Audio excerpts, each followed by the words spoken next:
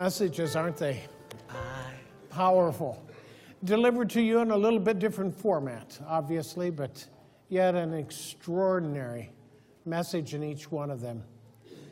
As I sat there, I talked, thinking about cleaning things and making things whole and all of these things. I thought of a passage in the Psalms, Psalm 51. David is the writer of this psalm. David is a good guy. I like David. But David wandered into a blind alley of sin, and he knew it. And for quite a while, he tried to just sort of ignore it and put it off and thinking that somehow it'll go away. Well, it doesn't. And it doesn't in our lives either. We can live lives that have sin in them, and we all do too.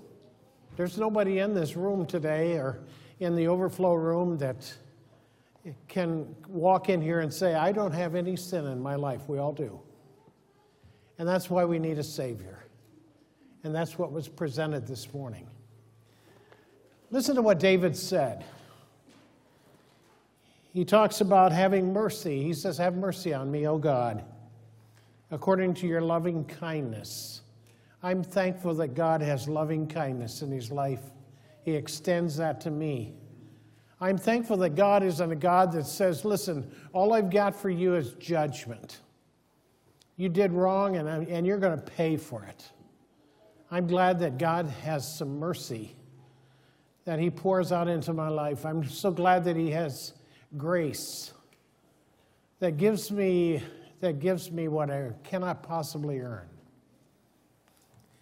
He says, blot out my transgression, wash me, cleanse me. These are words of this psalm. Then you get over here to verse 7, it says, purge me, and I shall be clean. Wash me, and I shall be whiter than snow. It's really kind of a play on words here a little bit. It says, wash me, and I shall be unsinned. Interesting term. It's used only here. And that's where we're going to stop this morning. I think there might be folks in this room that these puppets and the people that have been a part of this program this morning, perhaps you're realizing, I need to be unsinned. I need to be unsinned. In other words, I need to be forgiven. I need Christ to forgive my life. He says, create it a little bit later on. David says, and here's where we are this morning. Create in me a clean heart, O God, and renew a steadfast spirit in my life. Don't cast me away from your presence. Don't take your spirit away from me. Restore to me. Restore to me. Let's ask God in this moment of our church service that he would restore in our lives. Sin is a corrosive thing. Sin corrodes. Sin tears things down. Sin, left unchecked, it's going to erode your life. It's going to take everything out. Sin is a high price to pay. But let's ask God to do something supernatural this morning. And that supernatural thing is forgiveness. And it starts right here. It can start right in this room. So would you pray with me? Heavenly Father, we thank you today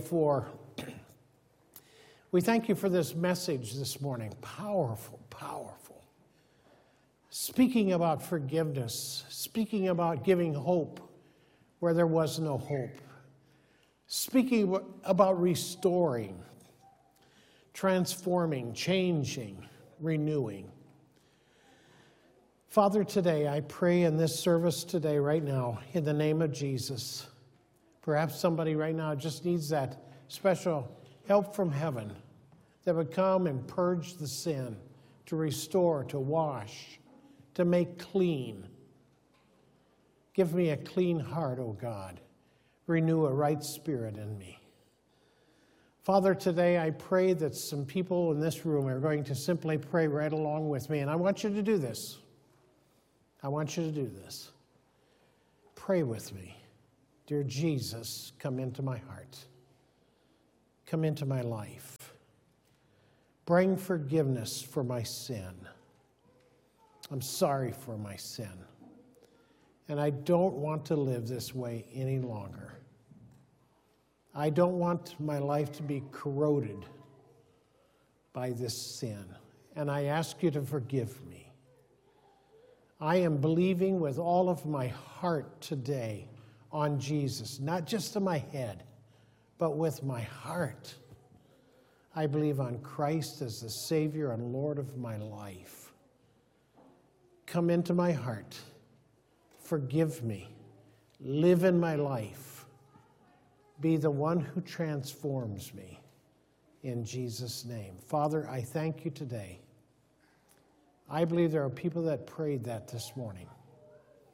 I believe that you've touched their hearts and their lives. And in this moment, while our heads are still bowed in reverence and in prayer before you, Father, I pray that you'd help somebody just simply to respond right now. Just simply do this. It's a very simple thing. That's all I'm going to ask you to do. Just lift your hand right now, just indicating, Pastor, I prayed with you this morning, and I meant it with all my heart.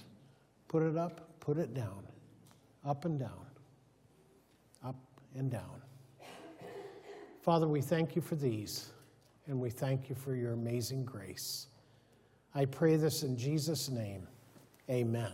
Would you lift your hands? I just had to kind of wedge that one in there a little bit. Father, may the Lord bless and keep every person in this church.